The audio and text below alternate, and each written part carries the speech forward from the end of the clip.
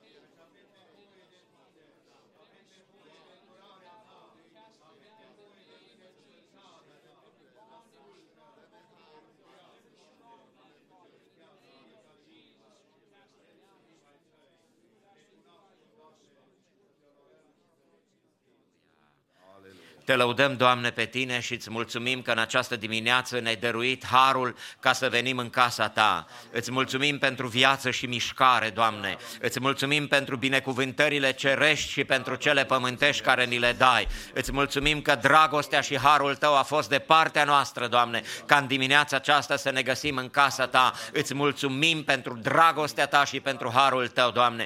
Te rugăm în dimineața aceasta să sfințești inimile noastre, să ne binecuvintezi pe toți care au călcat pragul casei Tale în dimineața aceasta. Binecuvintează-i pe cei ce vor veni în continuare în casa Ta, Doamne. Lasă o zi de binecuvântare și o zi de har, o Doamne, când cuvântul Tău să ne conducă și să ne călăuzească în tot adevărul. Îți mulțumim pentru jertfa Domnului Iisus Hristos. Mulțumim pentru dragostea Fiului Tău, Iisus Hristos, Mântuitorul nostru. Te lăudăm, Doamne, și te rugăm din toată inima să cercetezi fiecare inimă, să binecuvintezi poporul Tău, să să binecuvintezi lucrarea Ta și noi toți îți vom fi recunoscători pentru bunătatea Ta, pentru credincioșia Ta și pentru harul care ni l-ai acordat în ziua aceasta. Numele Tău să fie înălțat și preamărit în veci. Amin.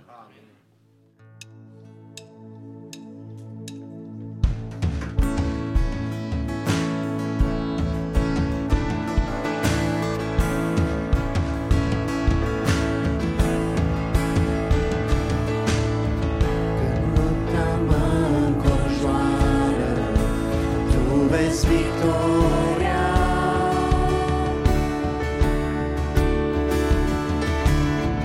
când mulți înalți se ridică, Tu îi îndepărtezi. Iubirea Ta mă înconjoară în încercare.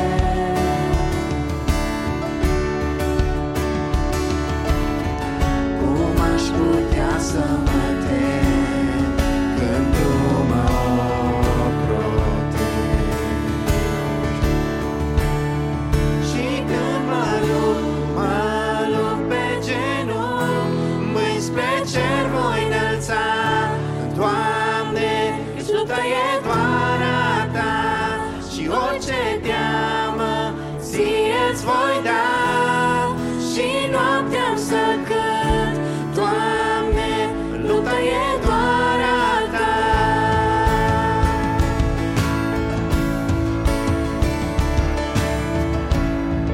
Când Tu ești cu mine, cine stă împotrivă?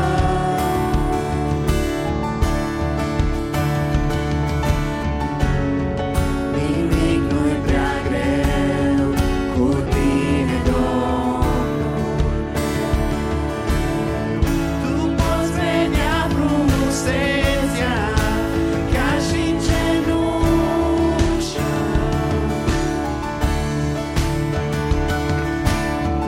Când tot ce văd este crucea, Tu mormântul gol îl vezi. Și când mă lupt pe genunchi, mâini spre cer voi înălța.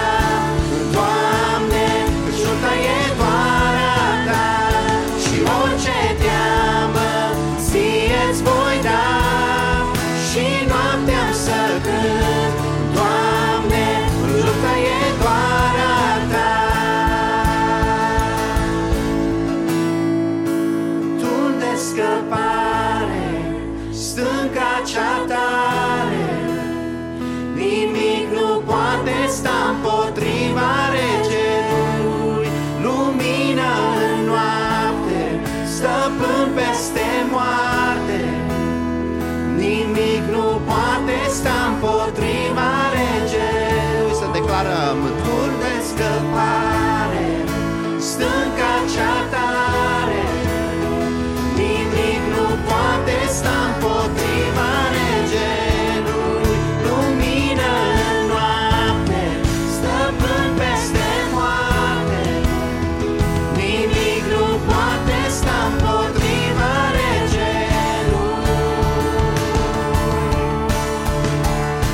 Și când mă lupt pe genunchi, mâini spre cer voi înălța. Doamne, Iisuta e doar a Ta și orice teamă Ție-ți voi da. Și noaptea-mi să cânt, Doamne, Iisuta e doar a Ta. Și când mă lupt pe genunchi, mâini spre cer voi înălța. Doamne, Iisuta e doar a Ta și orice teamă Ție-ți voi da. Și noaptea-mi să cânt, Doamne, lupta e doar a Ta. Doamne, lupta e doar a Ta.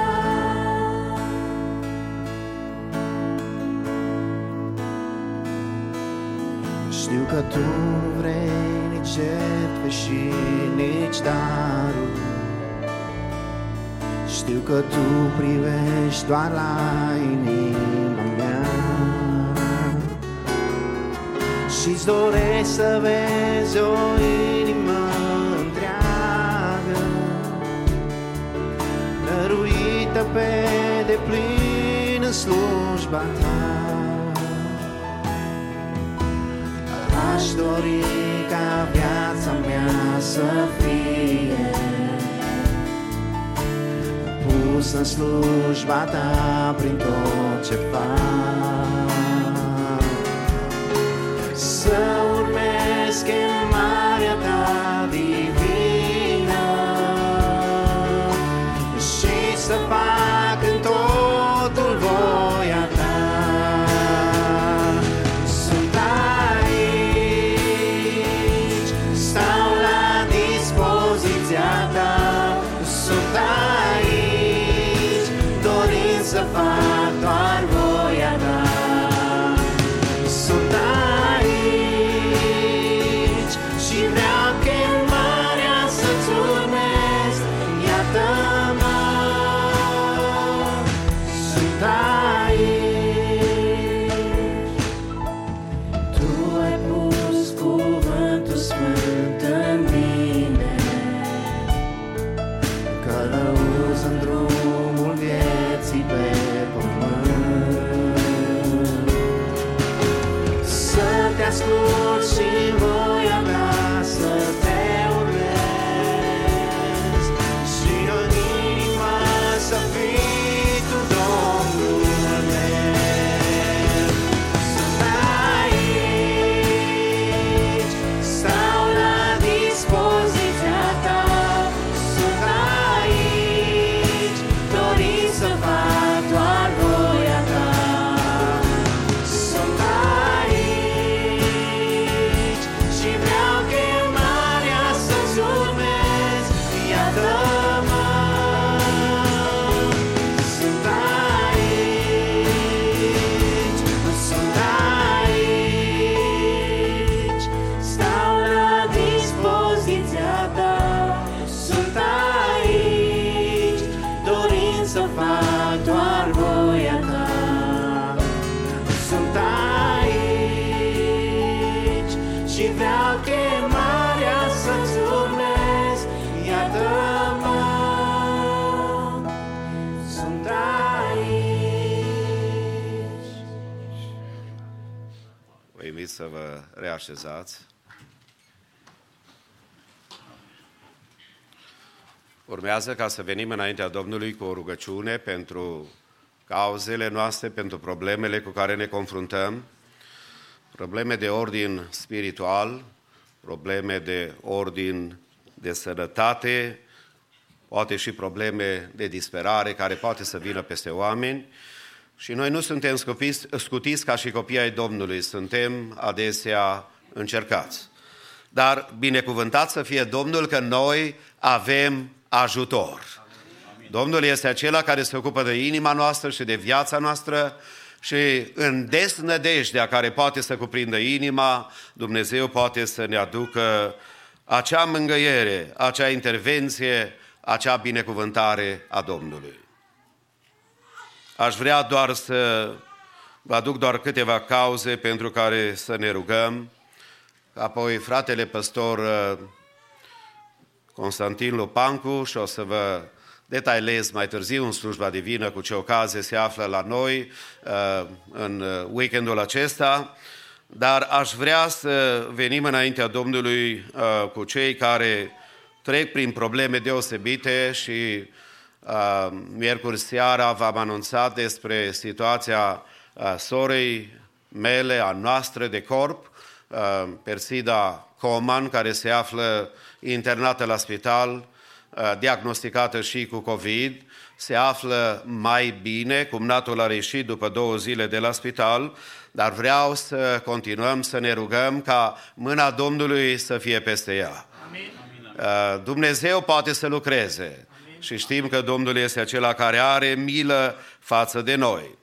Apoi, în drum spre biserică, am fost contactat de sora Braica și din Houston, Texas, fratele Cerean Iosif ne roagă pe noi și a spus că va apela la multe biserici să aducem înaintea Domnului pe un frate de-al dânsului și de asemenea un nepot.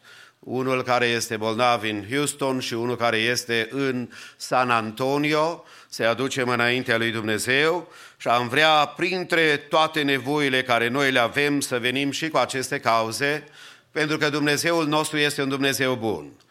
E un Dumnezeu care lucrează, care ne păzește, care ne ocrotește.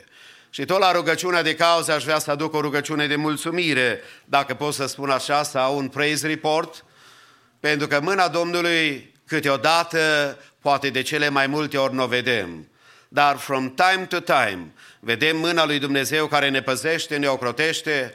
Eram cu mașina pe expres împreună cu mai mulți frați și în fața mea o mașină a luat-o în stânga iurea, era să se lovească cu cel din stânga, apoi a revenit în fața mea la viteza de 80 și ceva de mile. Știți, eu câteodată mânc și mai mult decât e legal. Dumneavoastră nu, eu fac câteodată. Și prin mâna și îndurarea lui Dumnezeu, I don't know how, am putut să virez la dreapta, să evit probabil cu câțiva inch mașina care s-a oprit aproape pe highway. Mulțumesc Domnului că n-a fost nimeni în dreapta. Poate spunem că e o întrâmplare. Eu spun că îngerul Domnului a fost acolo. Amin. Și pentru toate ceea ce Dumnezeu a făcut în viața noastră, zicem lăudat să fie Domnul. Fratele Costică Lupancu ne va duce un îndemn, după aceea cu toți ne vom ridica înaintea Domnului în rugăciune, vom aduce cauzele noastre personale, cauzele proiectului de construcție care noi le avem în fața noastră, cauzele care ne frământă a celor dragi, a celor care sunt frați, care sunt surori, credincioși de-ai noștri care au nevoie de mâna lui Dumnezeu. Amin. Binecuvântat și onorat să fie numele Domnului în această dimineață de har, această dimineață de binecuvântare. Mergem din binecuvântare în binecuvântare. Mulțumim pentru aseară tuturor care ați participat la această binecuvântare de Logodnă și în această dimineață suntem aici în casa lui Dumnezeu, unde iarăși din nou dorim și ne rugăm pentru binecuvântarea acestor copilași care au fost aduși în prezența lui Dumnezeu. Slăvit să fie numele Domnului pentru totul. Pentru îndemnul această rugăciune care vrem să facem înaintea Domnului pentru cauze, aș vrea să citesc din Psalmul 26, începând cu versetul 6. Îmi spăl mâinile nevinovăție și așa înconjur altarul Tău, Doamne, ca să izbucnesc în mulțumiri și să istorisesc toate minunile Tale. Doamne, eu iubesc locașul casei Tale și locul în care locuiește slava Ta. În această dimineață deja am fost conduși prin cântare, în rugăciune, înaintea lui Dumnezeu și Dumnezeu este un soare. Psalmul 84 este un soare și un scut, El dă o îndurare și Domnul să lase îndurare peste fiecare cauză care o ducem înaintea Domnului în această dimineață, peste totul ce se va duce înaintea lui Dumnezeu. Pentru cei care ne temem, ca Cartea Maleahii, capitolul 4, versetul 2, va răsări soarele neprihănirii și tămăduirea să fie acolo în prezența lui Dumnezeu, acolo unde razele de lumină, razele de cercetare să ne cerceteze pe noi în locul acesta, în nevinovăție. Noi ne spălăm în rugăciune mâinile noastre, adică mintea noastră, cugetul nostru prin puterea sângelui Iisus Hristos și aceasta ne dă îndrăzneală. Îndrăzneala este pe care dacă cerem ceva după voia lui Dumnezeu, El ne ascultă și dacă știm că ne ascultă, avem lucruri pe care noi îl cerem. Domnul să ne dea acea credință în această dimineață ca să mijlocim înaintea lui Dumnezeu, să ne rugăm. Așa cum Iacob în capitolul 5, versetul 15, unde spune că dacă este cineva bolnav, să cheme preoții bisericii și mare, apoi versetul 15, mare putere are rugăciunea celui neprihănit. Și aici sunt oameni neprihăniți. După ce noi ne spălăm, ne curățim în puterea sângelui Iisus Hristos, luăm neprihănirea lui Iisus Hristos. Și în neprihănirea lui, aruncăm asupra lui toate lucrurile noastre și apoi primim neprihănirea lui, adică confidența în El, credința în El. Și atunci când noi ne rugăm cu credință. Și Dumnezeu să facă să avem încredere în această dimineață, ca să ne putem apropia de scaunul de milă, de scaunul de har, să primim îndurare și astfel fiecare cauză să fie adusă și să beneficieze de îndurarea lui Dumnezeu. Și să stăruim, așa ca în Luca 18, unde acea văduvă a stăruit și nu s-a lăsat. Adică să nu ne lăsăm, chiar dacă în anumite situații vedem atunci când mijlocim pentru anumite cauze, parcă situația se înrăutățește. Chiar și atunci noi să nu dăm înapoi, adică să nu lăsăm, să stăm în picioare, în mijlocire, să mijlocim înaintea lui Dumnezeu, căci prezența lui Dumnezeu, pentru care noi ne rugăm înaintea lui Dumnezeu, prezența lui Dumnezeu este la lucru și va cuceri anumite inimi, va vindeca pe cei ce Domnul are în vedere să-i vindece. Domnul face lucruri mari și nepătrunse, minuni fără de număr. Noi credem în aceasta și pentru de seară, care veți veni, am să vorbesc despre credință într-un mesaj pe care voi duce și mărturii personală și lucruri din câmpul de misiune, în care am văzut mâna lui Dumnezeu. Nu e timp ca să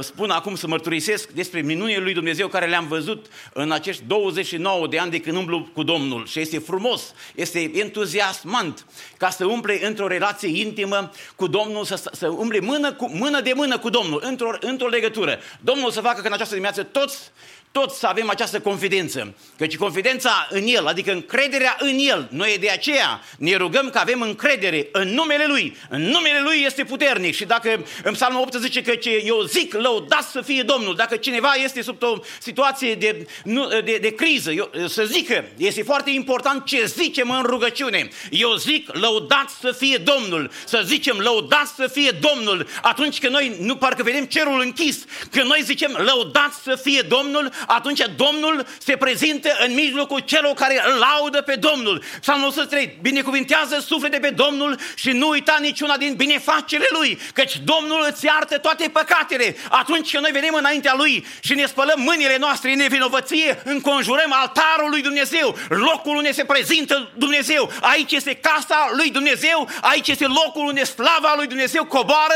de aceea mergem înaintea Domnului în această rugăciune, ne ridicăm înaintea Domnului și mijlocim pentru aceste cauze și pentru alte cauze. Dacă le avem înaintea Domnului, să spunem cu glas tare, Domnul este acela care ne vede. Ochii lui Dumnezeu sunt în orice loc. În această dimineață sunt peste locul acesta unde este casa lui Dumnezeu. Și casa lui Dumnezeu suntem noi, oameni și surori ale lui Dumnezeu. Dumnezeu să se coboare această dimineață și să asculte rugăciunile. Amin. Te lăudăm, Doamne. Aleluia, binecuvântat.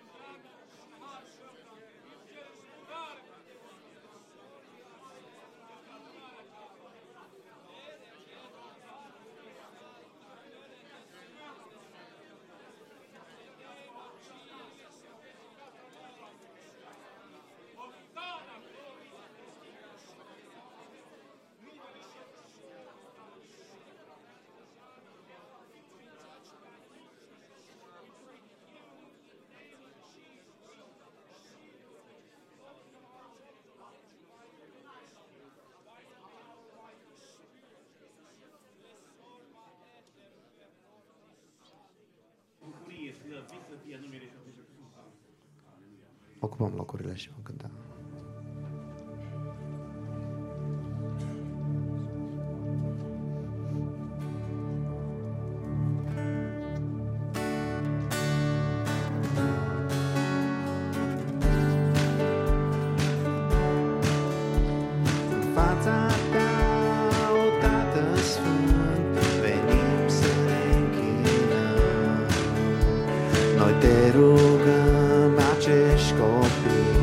Să-i ocrotești în brațul tău, să-i sprijinești, să-i ocrotești, o, Doamne, te rugăm. Pe drumul vieții să-i păstrezi de orice este rău. Lasă mâna ta întinsă peste ei, revață acum din belșug binecuvântarea ta. Lasă mâna ta întinsă peste ei, revață acum din belșug binecuvântarea ta. Noi te rugăm, o Tată Sfânt, părinților să dai înțelepciune din cuvânt, în vorbă și în trai, să învețe pe a lor copii să caute voia ta și împreună ei să stea pe veci în casa ta. Lasă mâna ta întinsă peste ei, revață acum din belșug binecuvântarea ta. Lasă mâna ta întinsă peste ei, revață acum din belșug binecuvântarea ta. Haideți să cântăm cu toți, lasă mâna ta. Lasă mâna ta întinsă peste ei, revarsă acum din belșug binecuvântarea ta. Lasă mâna ta întinsă peste ei, revarsă acum din belșug binecuvântarea ta. Revarsă acum din belșug binecuvântarea ta.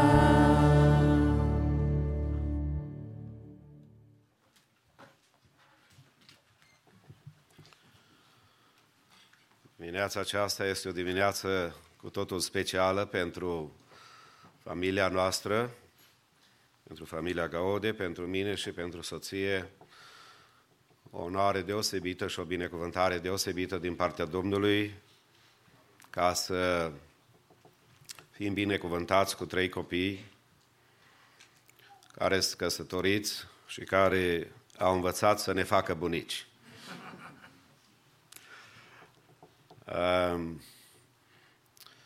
E așa de frumos să putem să avem 2 cuscri cu noi aici în biserică și apoi să avem un cuscru în oraș.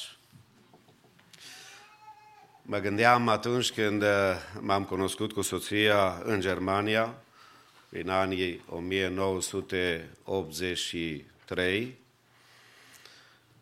când a mers soția pentru prima dată acasă la părinții ei, pentru că sunt germani nemți din România, în Germania ne-am cunoscut,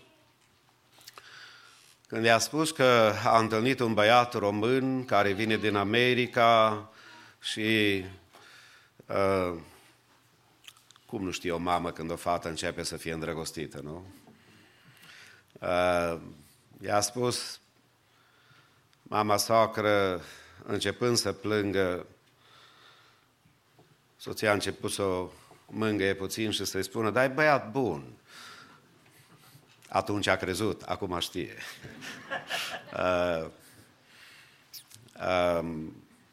Nu pentru că nu-i băiat bun, plâng eu, sau că e băiat bun, este că într-o zi te va duce în America. Cum nu vede tata și mama, puțin mai departe decât vede copilul, nu-i așa? Și iată că s-au împlinit 37 de ani de când ne-am căsătorit, o duc tot mai bine, sunt tot mai binecuvântat, mulțumesc Domnului pentru soție, dar mulțumesc în dimineața aceasta și pentru cei 3 copii care ne-a dat Domnul și cred că în istoria familiei Gaode, eu am, pentru cei care nu știți, 4 frați. În dimineața aceasta unul este cu noi, dar 4 frați la Chicago, o soră despre care aminteam să ne rugăm, nici nu știu câți nepoți și strănepoți, că am detached de Chicago, cam cu ocazii speciale mă duc acolo, ținem legătura, suntem foarte aproape, dar suntem foarte mulți, nu știu să mai fi fost o familie care să aibă 3 copii și toți să nască, să aibă babies in the same time. În dimineața aceasta vreau să vă spun că primul baby care e născut acum în seria aceasta de babies s-a născut în 8 august, apoi al doilea în 19 august și cel de-al 3-lea în 21 august. What a blessing! Până acum am avut 2 nepoți și am crezut că I could handle it. With 5, I don't think I have any chance. But thank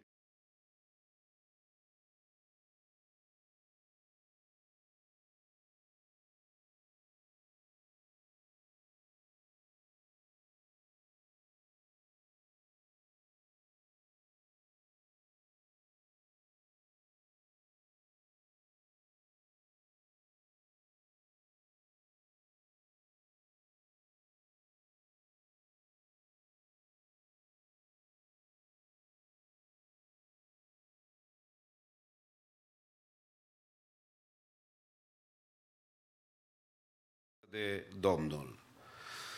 Acum când ai 3 copii și toți 3 își dus pentru binecuvântare cu rodul pe care l-a primit din partea Domnului,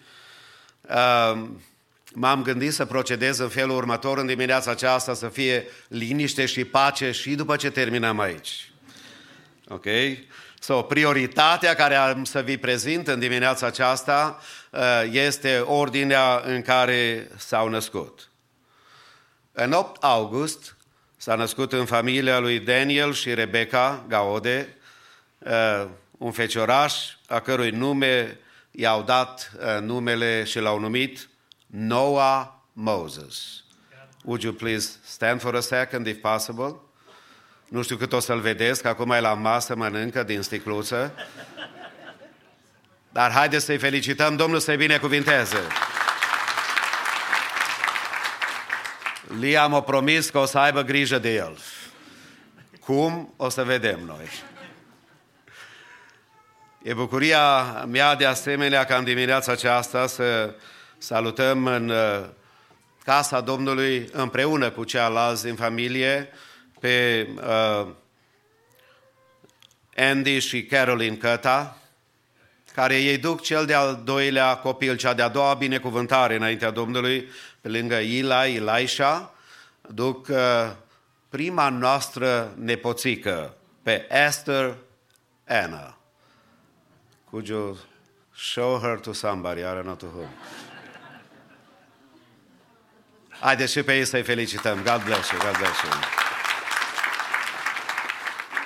Și sigur că the last but not the least, toți sunt pe aceeași treaptă a dragostei și a respectului nostru ca familie față de ei, dar am spus că voi ținea cont de ordinea în care s-au născut. Primul născut în familia Ușvat, David și Cristina, baby Luke Bennett. Would you stand please for a second? E îmbrăcat, cred că e la cravată.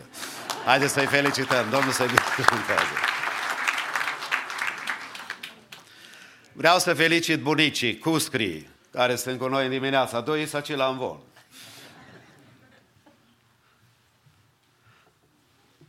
Mă bucur de părtășia care putem să avem și cu fratele Viorel, Ușvat ca bunici.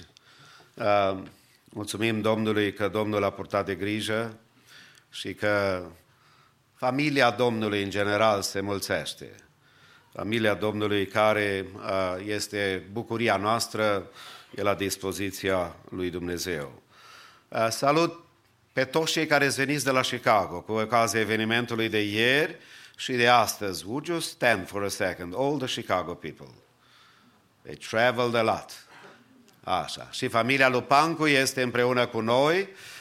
Mulțumesc, vă rog să ocupați locurile. Fratele Constantin și cu sora Brândușa sunt cu ocazia sărbătorii care au avut-o după masa zilei de ieri, când doi tineri s-au logodit și cu ocazia aceasta aș vrea să vă și prezint. Este vorba de Daniel Ion Brazovan, would you stand? And Evelyn Lupancu. Și pe ei aș vrea să-i felicităm. Domnul să-i binecuvinteze. Yes, God bless you. You may have a seat. Vă lăsăm să ocupați locurile, să nu aveți emoții prea mari. În dimineața aceasta, sigur că slujba divină este foarte bogată, sunt rude, familii care pot să participe foarte mulți la această slujbă, dar aș vrea ca să dăm prioritate și cuvântului lui Dumnezeu și să încredințăm în brațul Domnului noi născuți și să ne rugăm ca Domnul tuturor să ne vorbească.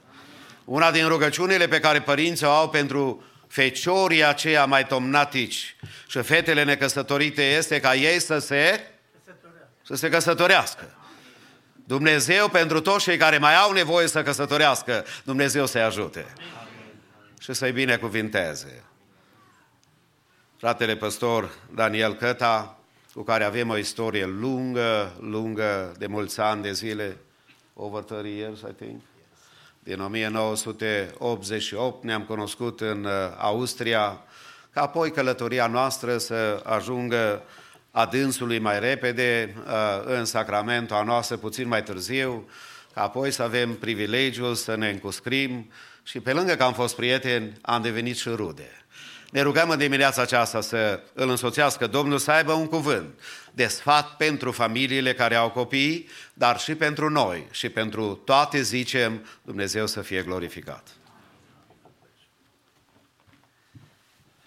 Da, cu adevărat este o zi de bucurie, în special pentru noi ca și familie extinse, pentru binecuvântările care Dumnezeu le-a revărsat peste noi în acest sezon, binecuvântări pe care în această dimineață Dumnezeu le va binecuvânta din nou. Iisus a zis, lăsați copiii să vină la mine și nu-i opriți. În această dimineață îi vom aduce înaintea Domnului și cine altcineva poate binecuvânta decât Iisus? Iisus a zis, lăsați copiii să vină și El îi binecuvintează. În această dimineață nu vor fi rugăciunile noastre sau mâinile noastre sau prezența noastră aici, ci va fi prezența Domnului care va binecuvânta acești copilași pe care îi aducem înaintea Domnului. M-am gândit foarte mult la ce să vorbesc în această dimineață și au fost multe direcții și multe mesaje pe inima mea. Aș fi putut foarte frumos să vorbesc despre viața lui Estera în această dimineață,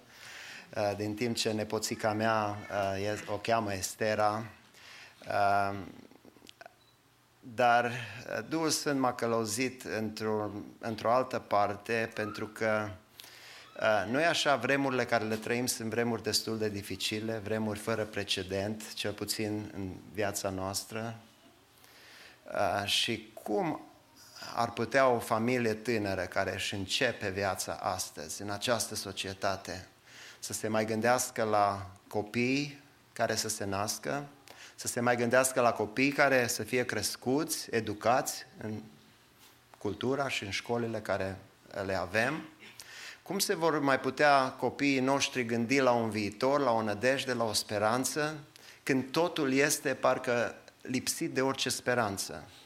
Și m-am gândit să vorbesc despre un mesaj care să ne dea speranță în această vreme pe care o navigăm, în mod special familiilor tinere. Și mesajul meu este din Vechiul Testament, din Cartea Exodului, tangențial. Numele, figura centrală care este în acest mesaj este Moise și avem un Moise în această dimineață, Dumnezeu să-l binecuvinteze. Aș vrea să vorbesc despre această perioadă de timp când poporul lui Dumnezeu, fiind în robie, se pregătește să iasă din robie. Dumnezeu deja are planuri făcute pentru poporul său. Și probabil fără să mai citesc pasajul, că îl cunoaștem așa de bine, Exod, capitolul 1. Cuvântul Domnului spune că Iosif, care de fapt a fost autorul strămutării familiei sale în Egipt, el i-a adus pe părinți și familia s-a extins în Egipt. Iosif a murit, spune în versetul 6, și toți frații lui și toată vârsta aceea de oameni, o generație s-a dus. Fiii lui Israel s-au înmulțit, s-au mărit, au crescut, au ajuns foarte puternici și s-au umplut țara de ei. Peste Egipt s-a ridicat un nou împărat care nu cunoștea pe Iosif. El a zis poporului său: iată că poporul copiilor lui Israel este mai mare și mai puternic decât noi, veniți să ne arătăm dibaci sau pricepuți față de ei, ca să nu crească, pentru ca nu cumva, dacă se va întâmpla un război, să se unească și el cu vrăjmașii noștri și astfel să ne bată și să iasă apoi din țară. Iată teama care era în dreptul acestui împărat. Acum, cred că este un paralelism și o asemănare așa de puternică cu istoria aceasta a zilelor noastre și a timpurilor pe care noi le traversăm. Iată-ne aici, în acest pasaj, aproape la 400 de ani de când poporul este în această țară.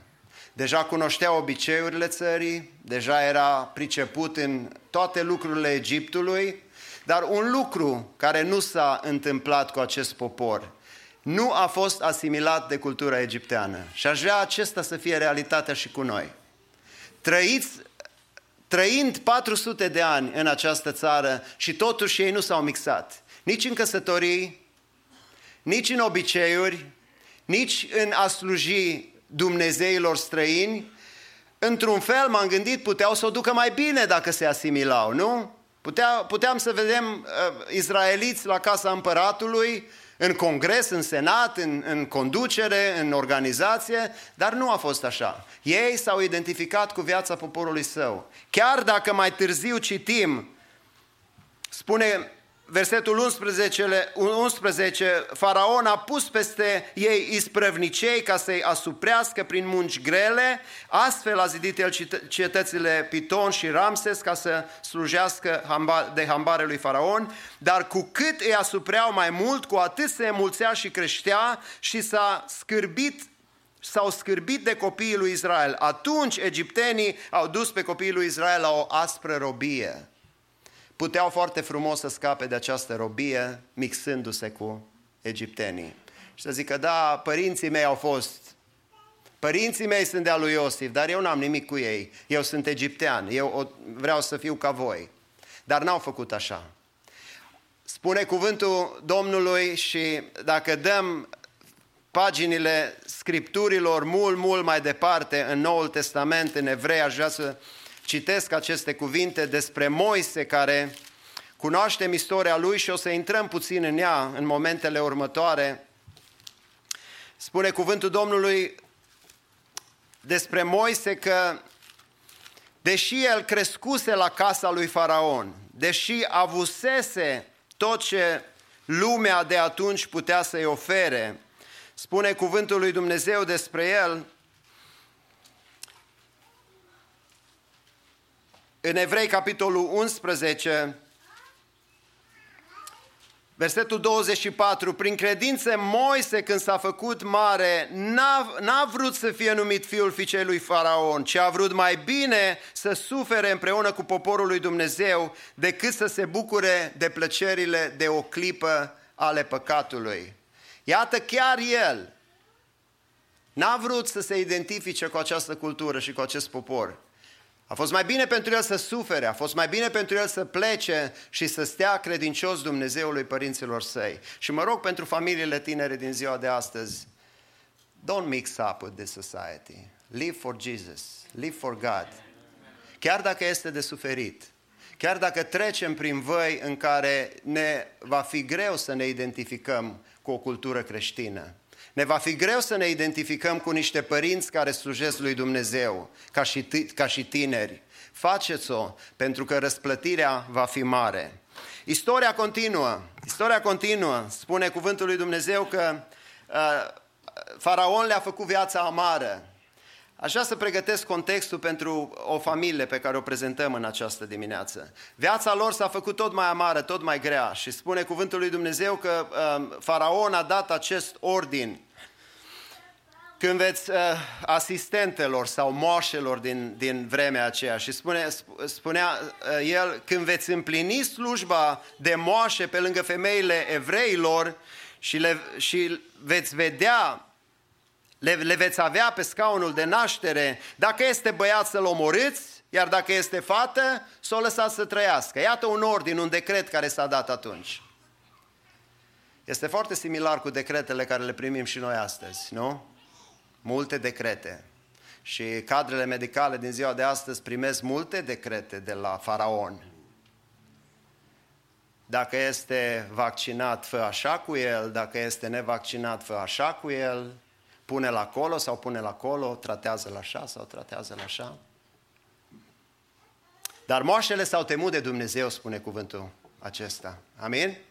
Și aș vrea ca cei dintre noi care lucrează în spitale să se teamă de Dumnezeu și să facă ce este drept și să facă ce este right. Spune, moașele s-au temut de Dumnezeu și n-au făcut cele poruncise împăratul Egiptului, ci au lăsat pe copiii de parte bărbătească să trăiască. Dumnezeu a făcut bine moașelor și poporul s-a amulțit și a ajuns foarte mare la număr. Pentru că moașele se temuseră de Dumnezeu, Dumnezeu le-a făcut case. Wow! Este o binecuvântare pentru cei care se tem de Dumnezeu and do the right things. Cum ne învață cuvântul lui Dumnezeu. Amin? Pentru că în cele din urmă nu guvernul și nu conducerea va răsplăti oamenilor, ci Dumnezeu răsplătește. Va veni o zi în care fiecare va sta în fața lui Dumnezeu și va da socoteală de modul în care a trăit.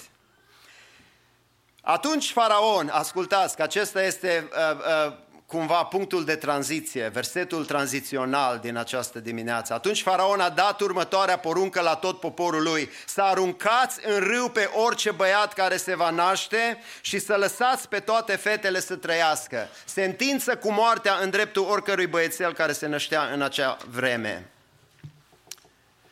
Știți că întotdeauna împlinirea poruncilor lui Dumnezeu ne costă? Ne costă ceva, nu sunt gratis, nu este doar o voință de-a noastră. Cuvântul Domnului spune în 2 Timotei, capitolul 3, versetul 12, dimpotrivă, cei ce vor să fie evlavioși sau neprihăniți sau să placă lui Dumnezeu vor avea de suferit. Oamenii aceștia s-au decis să meargă împotriva curentului pentru că aveau ceva principii, ascultau de cuvântul lui Dumnezeu. Au împlinit porunca pe care Dumnezeu a dat-o de vreme în Genesa, capitolul 1. Creșteți, înmulțiți-vă și umpleți pământul. Pe fondul acesta de persecuție, pe fondul acesta de robie aspră, pe fondul acesta de o viață amară pe care Faraon a putut să o aducă poporului lui Israel, apare o familie în contextul nostru și capitolul 2 de la versetul 1 vorbește în felul următor. Un om din casa lui Levi luase de nevastă o fată din casa lui Levi. Femeia aceasta a rămas însărcinată și a născut un fiu. A văzut că este frumos și l-a ascuns 3 luni. Nemai putând să-l ascundă, a luat un sicriaș de papură pe care l-a uns cu lut și cu smoală, a pus copilul în el și l-a așezat între trestii pe malul râului. Sora copilului pândea de departe, la o depărtare oarecare, ca să vadă ce are să îi se întâmple. Fata lui Faraon s-a pogorât la râu ca să se scalde și fetele care o însoțeau se plimbau pe marginea râului. Ea a zărit sicriașul în mijlocul trestilor și a trimis pe roaba ei să-l ia. L-a deschis și a văzut copilul. Era un băiețaș care plângea. I-a fost milă de el și a zis, este un copil de ale evreilor. Iată această familie care în această vreme de persecuție primește din partea lui Dumnezeu acest băiețaș. Și ce să facă cu el? Avea o opțiune. Să-i sfârșească viața după porunca împăratului și să o ducă bine și să fie o familie fericită, în ghilimele, cum se putea numi fericirea, sub domnia lui Faraon, sau să facă ceea ce Dumnezeu le-a poruncit. Această familie alege să împlinească cuvântul lui Dumnezeu și primește din partea lui Dumnezeu direcții cu privire la acest copil. Și în această dimineață, pentru toate familiile, în mod special familiile tinere care sunt în locul acesta, aș vrea să putem asculta mai mult de Dumnezeu decât de oameni. Aș vrea să ne lăsăm călăuziți de Dumnezeu și să trăim după porunca lui Dumnezeu, nu după decretele acestei lumi sau acestei împărății sub domnia căreia suntem. Și mi-am notat aici 3 lucruri caracteristice acestei familii prețioase. By the way, apropo, numele acestor părinți este Amram, numele tatălui, și Iochebed, numele mamei. Foarte important de subliniat, ei amândoi se trag din familia lui Levi, din neamul lui Levi, sunt din spiță preoțească, sunt oameni pe care Dumnezeu îi va alege mai târziu și îi va folosi. Primul lucru caracteristic acestei familii este credința. Și aș vrea pentru toate familiile din această dimineață care suntem aici și, așa cum spuneam, în mod special familiile tinere care încă aduc copii pe lume, să fie călăuziți de credință. Credința stă la baza umblării noastre cu Dumnezeu. În Evrei, capitolul 11, la care o să mă refer din nou, cuvântul Domnului spune căci fără credință este cu neputință să-i fim plăcuți lui Dumnezeu. Credința stă la baza relației noastre cu Dumnezeu. Viața noastră cu Dumnezeu este o viață a credinței, este o umblare a credinței. Credința trebuie văzută în deciziile pe care noi le luăm în fiecare zi. Suntem oameni ai credinței, luăm decizii ale credinței. Umblăm călăuziți de credință. Întorcând din nou la Evrei, capitolul 11, iată ce spune cuvântul lui Dumnezeu privind retrospectiv la această familie, care este familia lui Amram și Iochebed. Spune cuvântul Domnului în versetul 23, prin credință a fost ascuns Moise 3 luni de părinții lui. Deci Amram și Iochebed au fost oameni ai credinței, care prin credință au luat o decizie. Care a fost decizia? De a păstra viața acestui copil. Dragi părinți, luați decizii based on your faith, on the faith in God, in Jesus. Lăsați ca deciziile voastre să fie decizii ale credinței. Numai prin credință putem străbate vremurile dificile pe care le trăim. Și nu numai familiile tinere, și noi cei care suntem mai în vârstă. Ne uităm poate cu descurajare la ce se întâmplă în țara noastră. Ne uităm cu descurajare la ce se întâmplă aproape în toată lumea.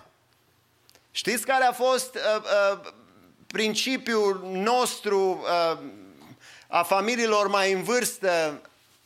Suntem veniți din România, suntem veniți dintr-o țară, suntem într-o țară care nu este a noastră. Ne simțim străini întotdeauna, nu contează de cât timp suntem aici. 30, 40, 50 de ani, te simți străin. Și discutam cu soția mea ani și ani în urmă, spuneam, probabil că când ne pensionăm mergem înapoi în România să fim în țara noastră.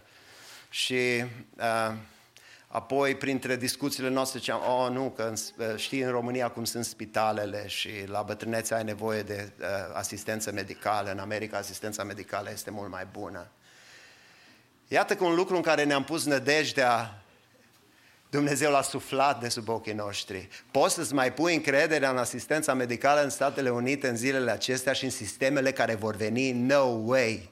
No way! Ne-a dezamăgit complet și sistemul medical. Dar atunci când îți bazezi viața ta umblarea ta pe pământul acesta, de la naștere și până la moarte, în credința în Dumnezeu, cu Dumnezeu întotdeauna sunt speranțe. Deci, fundamentul și principiul numărul 1 ca să putem străbate vremurile prin care trecem, care nu sunt vremuri frumoase, este credința. Dumnezeu să ne ajute să fim oameni ai credinței. Moise mai târziu învață credința, probabil de la părinții lui, care au fost credincioși, probabil de la mămica care l-a crescut pentru primii ani din viața lui, l-a alăptat și i-a spus despre originea lui. Spune cuvântul lui Dumnezeu despre Moise că și el tot prin credință, versetele care le citeam mai înainte, prin credință când s-a făcut mare, n-a vrut să se mai identifice cu poporul de la Faraon, ci a vrut mai bine să sufere cu poporul său.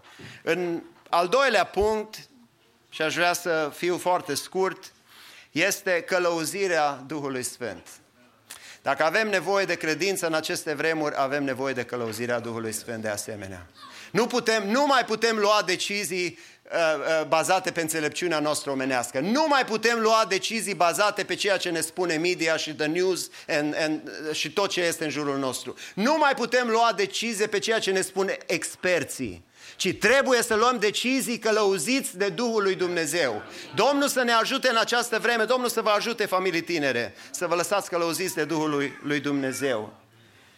În această călăuzire vedem în familia aceasta un mod de a fi călăuziți. După 3 ani, spune cuvântul lui Dumnezeu, femeia a rămas însărcinată, a născut un fiu, un băiețel, a văzut că este frumos și l-a ascuns 3 luni de zile. A așteptat 3 luni ca Dumnezeu să o călăuzească ce va fi cu privire la acest băiețel, în ce direcție va trebui să meargă cu el. Și iată, după 3 luni primește această călăuzire. Fă-ți un sicriaș, fă-ți un loc frumos, izolează-l, spune să-l umpli un sicriaș de papură pe care să-l ungi cu lut, cu smoală, pune copilul în el și adu-l pe malul râului și dă-i drumul. Lasă-l să plece. Este călăuzirea Duhului Sfânt. Creativitate, dacă vreți. Prin călăuzirea Duhului Sfânt, Dumnezeu ne învață să fim creativi. În timp ce auzim vocea lui Dumnezeu, Dumnezeu ne dă sfaturi ce să facem cu copiii noștri. Așa că vor fi multe întrebări pentru ce se va face în dreptul lui Luke, sau ce se va face în dreptul lui Esther, sau ce se va face în dreptul lui Moses, Noah. Vor fi multe întrebări pe parcursul vieții, dar Duhul Sfânt este acolo să vă călăuzească, dragi tineri. Dă-l la școala aia, du-l acolo, do homeschooling, nu? Sau fă asta și fă asta și fă asta cu el. Well, niciodată când Duhul Sfânt te călăuzește nu dai greș, dar metodele care Duhul Sfânt ți le dă s-ar putea câteodată să fie foarte cu semn de întrebare. Oare chiar de la Domnul vine asta? Dar nu mi se pare omenește. Well, Duhul Sfânt nu-ți dă metode omenești. Duhul Sfânt îți dă metode cerești. Duhul Sfânt te învață cum să îți călăuzești familia în direcția care trebuie. Și mi-am notat eu aici, întotdeauna, uitați-vă în cuvântul lui Dumnezeu, obiectul distrugerii și a morții, Dumnezeu îl schimbă și îl transformă într-un mijloc al salvării și al vieții. La ce mă refer? Well, vă aduceți aminte că Faraon a zis: orice copilaș de parte bărbătească, aruncați-l unde? În Nil, în râu. Ajunge ca râul, Dumnezeu să folosească râul ca mijloc al salvării acestui băiețel. Cum? Păi ei îl pun pe râu, ei îl pun în această cutiuță, îi dau drumul printre papură. Chiar pe acest râu, acest băiețel avea să fie găsit de fata lui Faraon și să fie salvat. Un alt exemplu care zugrăvește acest principiu pe care Dumnezeu îl folosește. Mijlocul morții, Dumnezeu îl transformă într-un mijloc de salvare și într-un mijloc de binecuvântare. Vă aduceți aminte când poporul Israel se află în Egipt și Dumnezeu se supără în pustie și Dumnezeu se supără pe ei și spune, trimite împotriva lor niște șerpi înfocați, să-i muște. Și Moise merge înaintea lui Dumnezeu și spune: Doamne, scapă-ne că suntem în această pedeapsă din partea ta și toată lumea moare. Și Domnul îi dă această rețetă: fă un șarpe înfocat, exact ca șerpii care îi mușcau. Ridică-l sus într-o pe o prăjină și lasă să fie văzut de toată tabăra. Și când fiecare va fi mușcat, când cei care vor fi mușcați și vor fi pe moarte vor privi înspre acel șarpe care va fi ridicat într-o prăjină, vor trăi. Mijlocul care Dumnezeu îl trimite ca și moarte împotriva lor ajunge să fie mijlocul salvării pentru ei. Șarpele care trebuia să fie mortal ajunge să fie un șarpe al vieții. Și mai târziu în Noul Testament, cuvântul lui Dumnezeu în Evanghelia după Ioan reia acest principiu și spune: după cum a fost înălțat șarpele în pustie, tot așa va fi Fiul omului înălțat pe o cruce și toți cei care vor privi înspre El vor avea viață. Și cuvântul Domnului prin Pavel în prima epistolă către Corinteni, în capitolul 1, spune că Dumnezeu a ales să mântuiască pe oameni prin nebunia crucii. Crucea care era un simbol al morții și a fost un simbol al morții pentru Iisus Hristos, a ajuns să fie pentru noi un simbol al vieții. Acolo unde Iisus Hristos a fost răstignit, noi mergem și avem viață. Ne plecăm la picioarele crucii și prin crucea lui Iisus Hristos avem viață. Nu este Dumnezeu înțelept? Nu este Dumnezeu glorios? Nu este Dumnezeu minunat? Cum reversează El toate lucrurile? Și apoi un al treilea cu care aș vrea să conclud în această dimineață este curaj. Avem nevoie de curaj. Vedeți, atunci când este călăuzire din partea Duhului lui Dumnezeu și cuvântul Domnului spune că ori toți cei ce sunt călăuziți de Duhul lui Dumnezeu sunt fii ai lui Dumnezeu. Fiii lui Dumnezeu umblă călăuziți de Duhul lui Dumnezeu. Și mai departe, în același pasaj pe care aș vrea să-l citesc din Romani, capitolul 8, ca să fac această tranziție de la călăuzire la curaj în această dimineață, pentru că vremurile care le trăim au nevoie de mult curaj din partea noastră. A fi călăuziți de Duhul lui Dumnezeu înseamnă a fi un om curajos, înseamnă a umbla prin credință. Spune cuvântul lui Dumnezeu, versetul 14, că toți cei ce sunt călăuziți de Duhul lui Dumnezeu sunt fii ai lui Dumnezeu. Și voi n-ați primit un duh de robie ca să mai aveți frică, ci ați primit un duh de înfiere care ne face să strigăm Ava, adică Tată. Deci Duhul care noi l-am primit nu este un duh al robiei. Noi nu mai suntem înapoi robi în Egipt. Noi suntem eliberați din această robie, suntem fii ai lui Dumnezeu, suntem parte din împărăția lui Dumnezeu.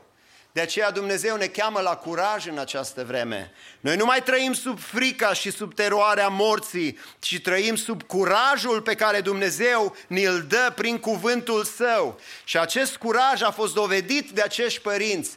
Care dintre noi, vă întreb pe voi familii tinere, care dintre voi v-ați fi pus copilașul de 3 luni într-un sicriaș și să-i dați drumul pe un râu, să-i dați drumul printre papuri, pe un teren infestat de tot felul de viețuitoare, crocodili și alte lucruri care puteau să mișune printre acele trestii și să crezi că este planul lui Dumnezeu și să crezi că va fi protejat de Dumnezeu? Care dintre voi ați fi făcut? Numai atunci când asculți de Duhul lui Dumnezeu, numai atunci când răspunzi, ești curajos și faci ceea ce Dumnezeu îți spune. Și aș vrea să continui citirea din Evrei cu care vreau să și închei. Spune cuvântul Domnului: prin credință a fost ascuns Moise 3 luni de părinții lui când s-a născut, pentru că vedeau că copilul era frumos și nu s-au lăsat înspăimântați de porunca împăratului. Iată curajul! Iată curajul! Noi nu mai suntem dominați de frică, noi suntem dominați de puterea lui Dumnezeu. Avem curaj în a lua decizii. Prin credință Moise, când s-a făcut mare, n-a vrut să fie numit fiul fiicelui Faraon, ci a vrut mai bine să sufere împreună cu poporul lui Dumnezeu decât să se bucure de plăcerile de o clipă ale păcatului. El socotea ocara lui Hristos ca o mai mare bogăție decât comorile Egiptului, pentru că avea ochii pironiți spre răsplătire. Prin credință a părăsit el Egiptul, a ieșit din robie, fără să se teamă de mânia împăratului. Vedeți unde este curajul? În credință. În credință avem călăuzirea lui Dumnezeu, în credință avem curajul și puterea de a face lucrurile pe care Dumnezeu ni le dă. Și în această dimineață, familii tinere scumpe care vă lansați și voi copiii pe nilul acestei lumi. Da, aveți credință că Dumnezeu va veghea asupra lor. Aveți credință că Dumnezeu le va purta de grijă. Și cine știe dacă nu Dumnezeu v-a dat copiii ca să fraza din Cartea Esterei, for such a time as this. Cine știe ce Dumnezeu are în plan cu copiii voștri? A fost o Estera care n-a avut un background mai fericit. A fost rămasă orfană, fără părinți, a fost crescută de verișorul ei într-o cultură străină și aceea și a ajuns să fie luată de Dumnezeu și să fie pusă în fruntea acelei țări. A fost acest Moise care la început spui ce șansă are băiețelul acesta, aruncat pe un sicriaș între papură, între trestii, unde putea să dispară curând, a ajuns să fie eliberatorul poporului lui Dumnezeu. Și cuvântul Domnului spune că fata lui Faraon, când l-a văzut, a văzut că este frumos, a văzut că este băiețel și a dat seama de unde provine, că este un evreiaș micuț din copiii evreilor și spune, i-a pus numele Moise. Spunea ea, pentru că l-am scos din apă. Puțin știa ea că numele acesta va fi un nume profetic. Și nu era de fapt Moise pentru că este scos din apă, ci era un Moise pentru că va scoate pe poporul lui Dumnezeu din robie și îl va duce în țara promisă. Dumnezeu este un Dumnezeu înțelept. Dumnezeu este un Dumnezeu care are în mâna Lui viețile noastre de la început până la sfârșit. Fiți încurajați! Fiți încurajați! Nu vă fie teamă de sistemul acesta, nu vă fie teamă de ceea ce Faraon dă decrete, pentru că avem un Faraon care nu mai știe de Iosif, da? Liderii noștri nu mai știu de Dumnezeu și de faptul că 400 de ani în urmă, incidental, anul acesta sunt 400 de ani de când a fost celebrat The First Thanksgiving în America. 400 de ani. Se poate să înceapă o robie mai aspră pentru noi? Da, se poate, dar cu Dumnezeu este întotdeauna victorie. Cu Dumnezeu este întotdeauna biruință. Cu Dumnezeu vom ieși din Egiptul acesta și vom intra în țara promisă, pentru că acesta este Dumnezeul nostru. Dumnezeu să vă binecuvinteze pe toți, copilașii voștri, familiile noastre, a tuturor. Dumnezeu să ne ajute să stăm aproape de El de acum și în veci de veci. Amin.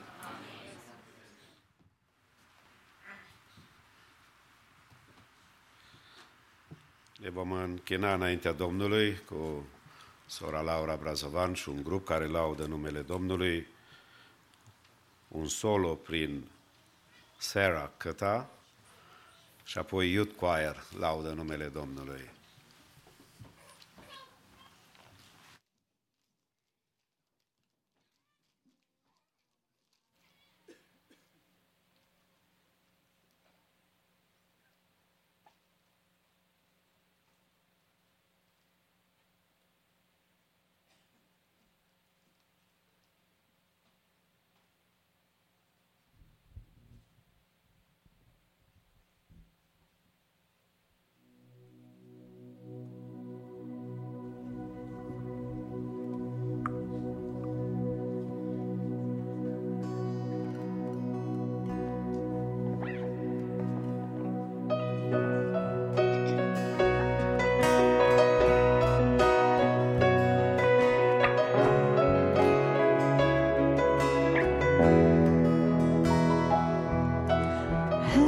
Spun creations, pride and adoration, treasures woven by His love. His careful hands, they hold us safe within His promise of calling and of destiny. I will sing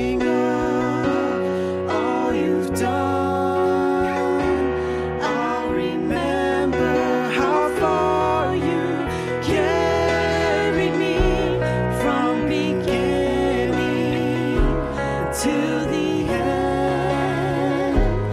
You are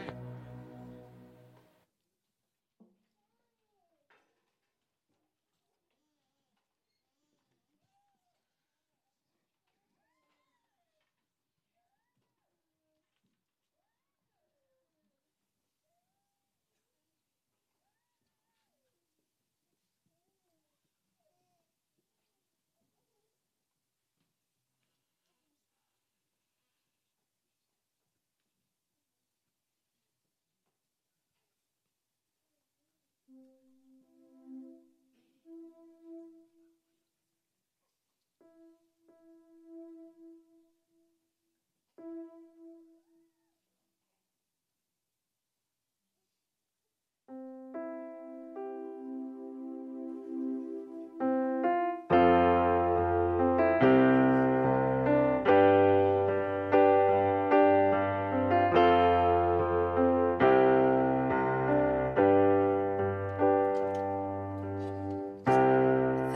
have a maker.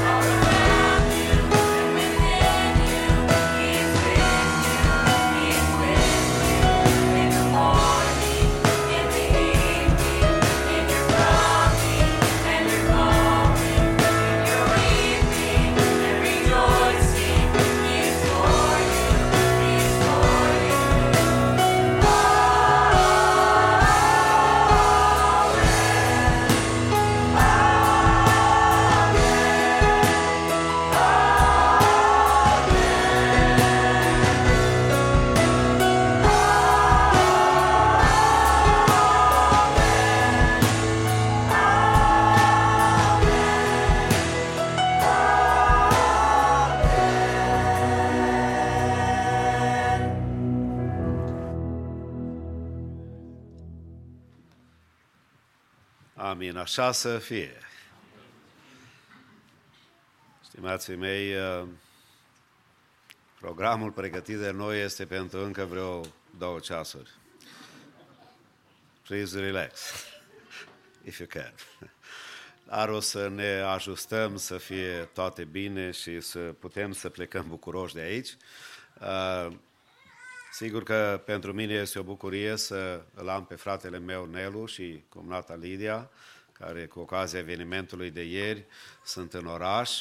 Salutăm de asemenea familia Micula, fratele păstor Dorel, care ne vizitează cu sora Ilonca.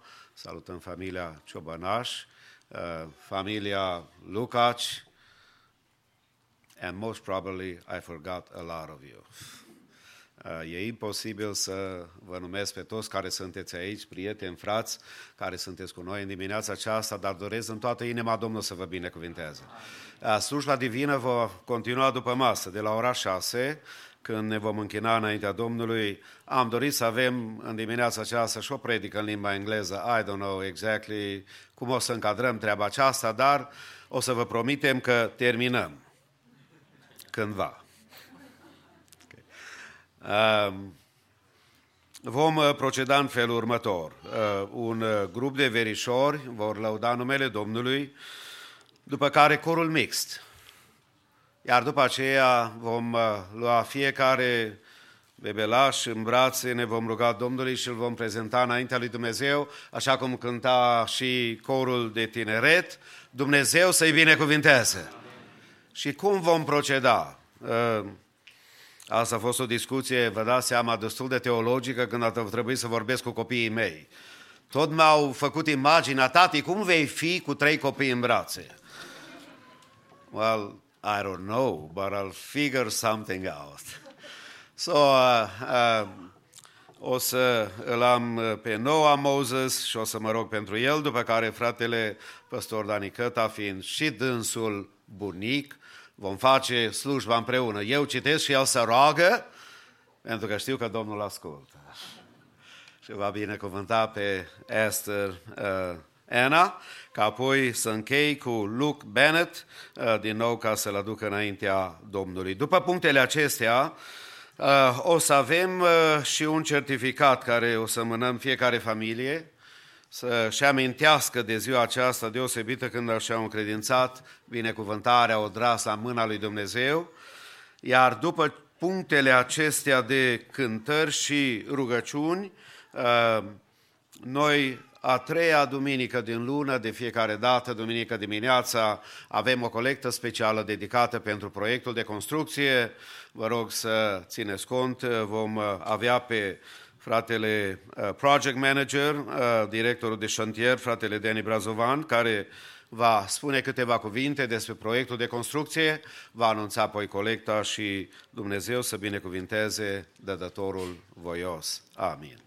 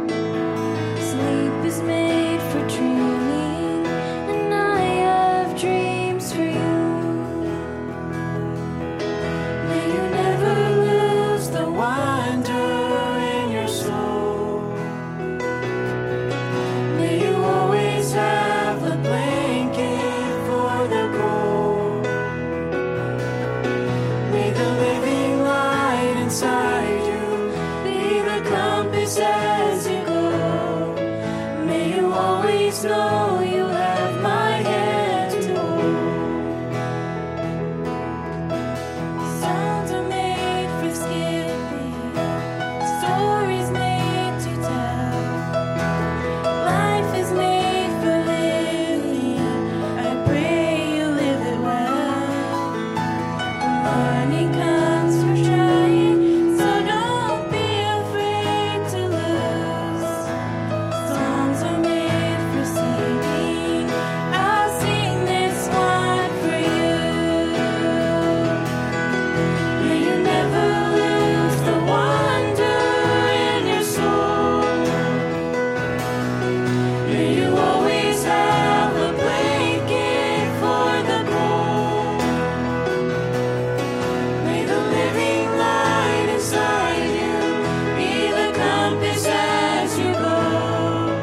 May you always know you have my hand to hold.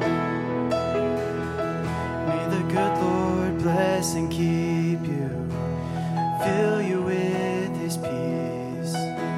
His face will shine upon you, even as you sleep.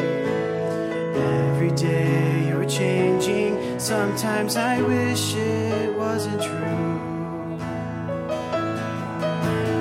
Words are made for giving. I've given mine to you. May you never lose the wonder in your soul. May you always have a blanket for the cold. May the living light inside you be the compass as you go. May you never lose the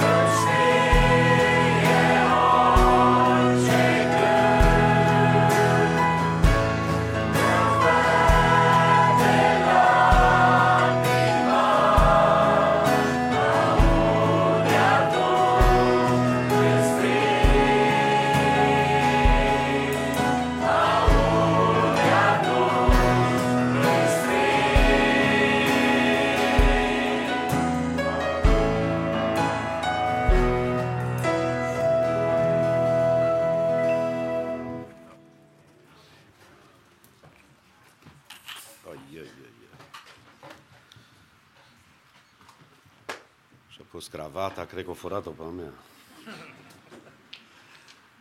Aș vrea să vă uniți împreună cu mine, citim cuvântul Domnului, cerând binecuvântarea lui Dumnezeu peste micuțul Noah Moses. Domnul să te binecuvinteze și să te păzească, Noah Moses. Amin. Domnul să facă să lumineze fața lui peste tine și să se îndure de tine, Noah Moses. Amin. Domnul să-și înalțe fața peste tine și să-ți dea pacea, Noah Moses. Amin. Doamne, înaintea Ta ne închinăm împreună cu Daniel și Becky, mulțumindu-ți pentru această nouă viață care le-ai dat-o în casa lor. Amin.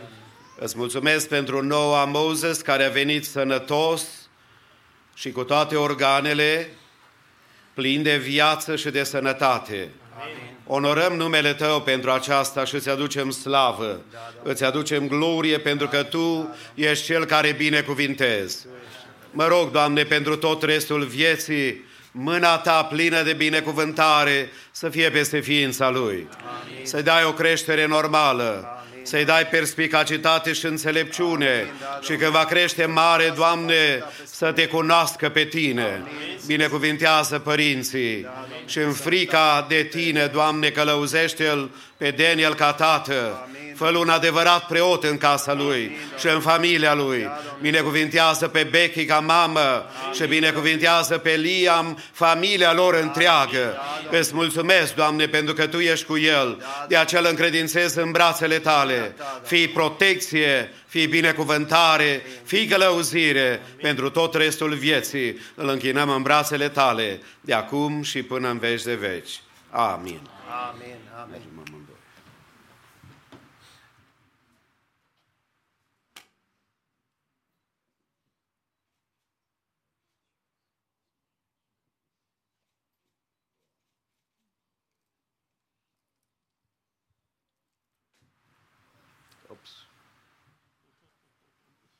Fetița și pierdut un pantof.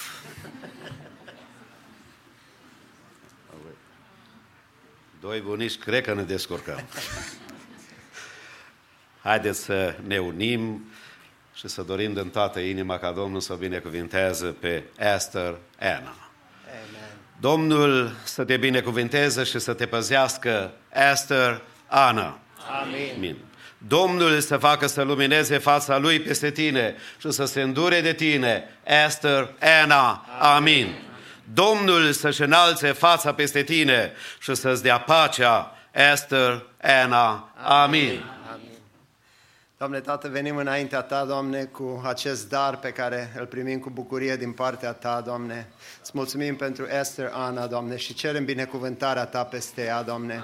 Îți mulțumim pentru Andy și Caroline, Doamne. Îți mulțumim că Tu le-ai dat această binecuvântare, Doamne, să o primească cu bucurie, să o crească pentru gloria Ta, Doamne, și să lase, Doamne, să lași îndurarea Ta, Doamne, peste ea chiar în aceste momente, Doamne. Cerem, Doamne, ca Tu să o binecuvintezi, Doamne. Tu ești Cel care binecuvântă. Aleluia. Doamne, dă-i putere, Doamne, dă-i sănătate, Doamne, crește uniform și normal, Doamne.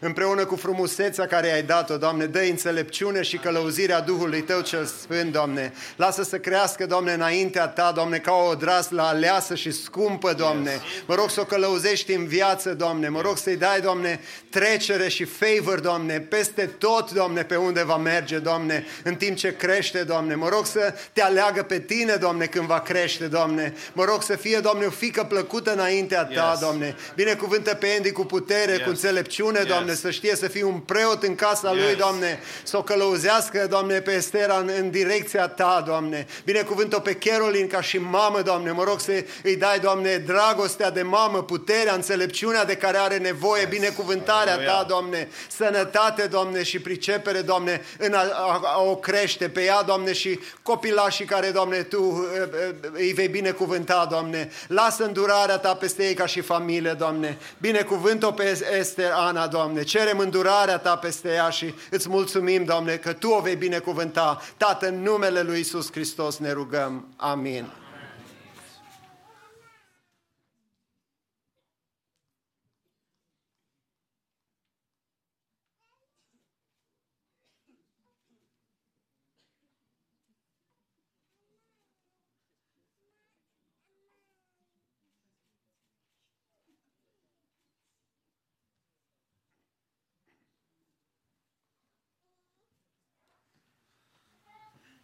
Cred că e gata să cânte la cor.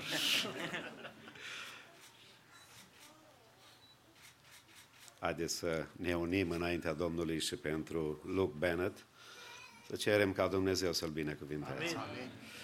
Domnul să te binecuvinteze și să te păzească, Luke Bennett. Amin. Amin. Domnul să facă să lumineze fața Lui peste tine și să se îndure de tine, Luke Bennett. Amin. Amin. Domnul să-și înalțe fața peste tine și să-ți dea pacea, Luke Bennett. Amin. Doamne, înaintea Ta stăm și recunoaștem că viața este darul Tău. Că fiecare binecuvântare care o primim în viață este de la Tine. Da, Doamne. Alături lui David și Cristinei să-ți aducem mulțumiri pentru viața nouă care Tu le-ai oferit-o și le-ai dat-o în casa lor. Le-a adus bucurie, le-a adus satisfacție, le-a adus, Doamne, certitudinea ca părinți că Tu ești alături de ei și că Tu îi binecuvintezi. Îți mulțumim pentru micuțul Luke Bennett, Doamne, care este darul Tău pentru ei și pentru noi ca biserică. De aceea venim înaintea Ta și Te rugăm ca mâna Ta să fie peste viața lui. Păzește-l de tot ce e rău, de oameni răi, de înșelătorii, Doamne, de duhuri care nu sunt după voia Ta. Și mă rog, Doamne, ca fiecare clip a vieții lui, binecuvântarea Ta să fie văzută peste el. Binecuvintează-l, Doamne, cu sănătate, cu somn ușor în timpul nopții și, Doamne, la vremea potrivită să poată să simtă binecuvântarea Ta. Binecuvintează-l pe David, Doamne, ca preot și ca om al lui Dumnezeu în casa lui. Îți mulțumesc că până aici, Doamne, El a demonstrat că Te iubește, Te slujește și Te rog și pe mai departe, dă-i înțelepciune în creșterea și în educarea micuțului Luke Bennett.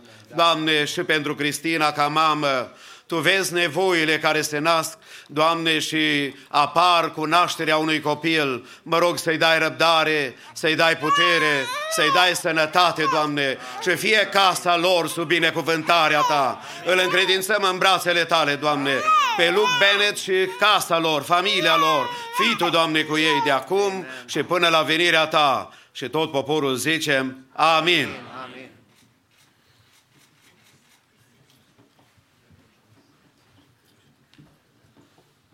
Luați loc. Mulțumim Domnului și pentru această dimineață.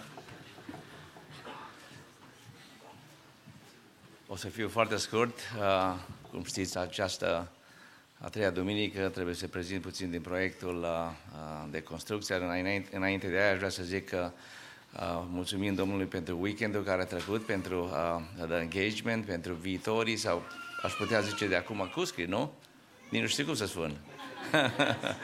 Pentru DJ și Evelyn, pentru toți cei care ați venit din Chicago, din Arizona, Portland, LA, chiar dacă nu sunt toți aici. Dincolo peste gard, văd și pe fratele meu, pe Cami, nu l-am văzut numai acum. Cu geamurile ați aflat și ați văzut că frații din România au venit. Acum doar aștept să finalizăm contractul următoarele zile și așteptăm să vină, probabil în 2, 3 luni, 4 luni, nu știm. Porturile din San Francisco, Los Angeles sunt puțin cam backed up. Apoi electrica, am avut biruință, frate Adi, vineri dimineața, am trecut inspecția la cele transformatoare și împreună cu fratele Teo, fratele Adi și ceilalți electricieni am biruit și apoi vrem să ne focalizăm puțin pe HVAC. Am vorbit cu fratele din Portland și am spus, frate, până în 16 e puțin mai greu, dăm puțin de breathing și după aia vom continua. De aceea în această dimineață vom face colecta. Dacă veți scrie un cec pentru cei de afară din Arătauners, Maranatha Romanian Church of God, mulțumim, Domnul să vă binecuvânteze. Amin.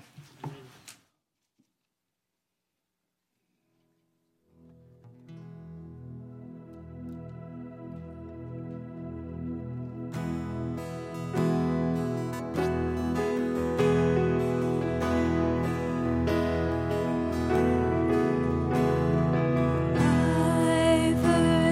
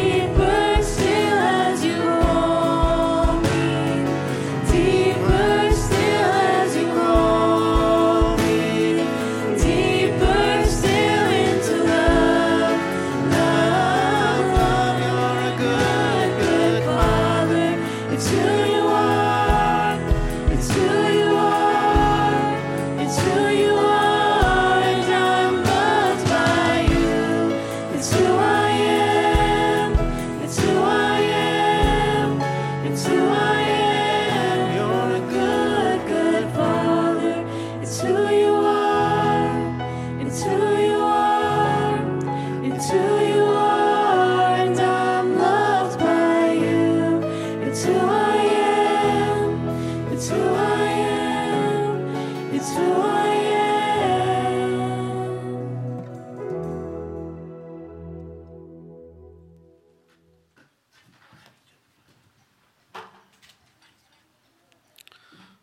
Cred că să încheiem în dimineața aceasta în felul următor.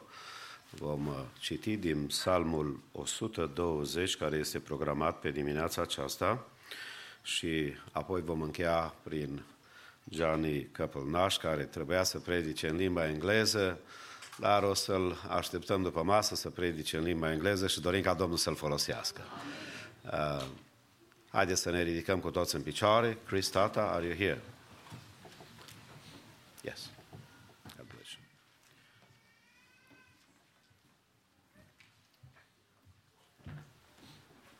Slăvit să fie Domnul. I'll be reading this morning's text is Psalm 120, excuse me, in its entirety. In my distress, I called to the Lord, and he answered me. Deliver me, O Lord, from lying lips, from a deceitful tongue. What shall be given to you, and what more shall be done to you, you deceitful tongue? A warrior's sharp arrows with glowing coals of the broom tree. Woe to me that I sojourn in Meshech, that I dwell among the tents of Kedar. Too long have I had my dwelling among those who hate peace, for I am peace, but when I speak, they are for war. Amen.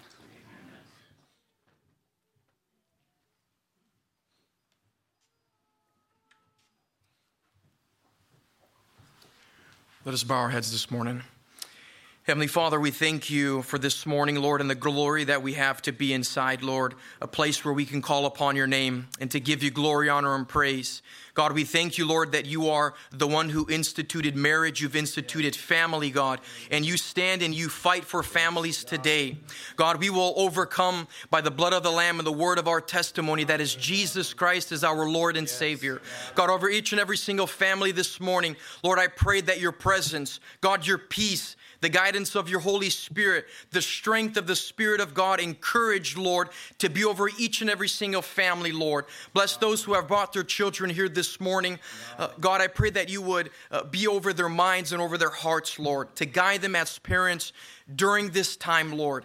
To raise their children in fear of you, to raise children that will understand and that will know Jesus Christ as their personal Lord and Savior. God, if your word reveals anything to us, Lord God, that our inheritance to heaven will not be, Lord, any type of monetary value or our businesses or accumulated materials, but the inheritance that one day we will bring before you, Jesus, will be our children.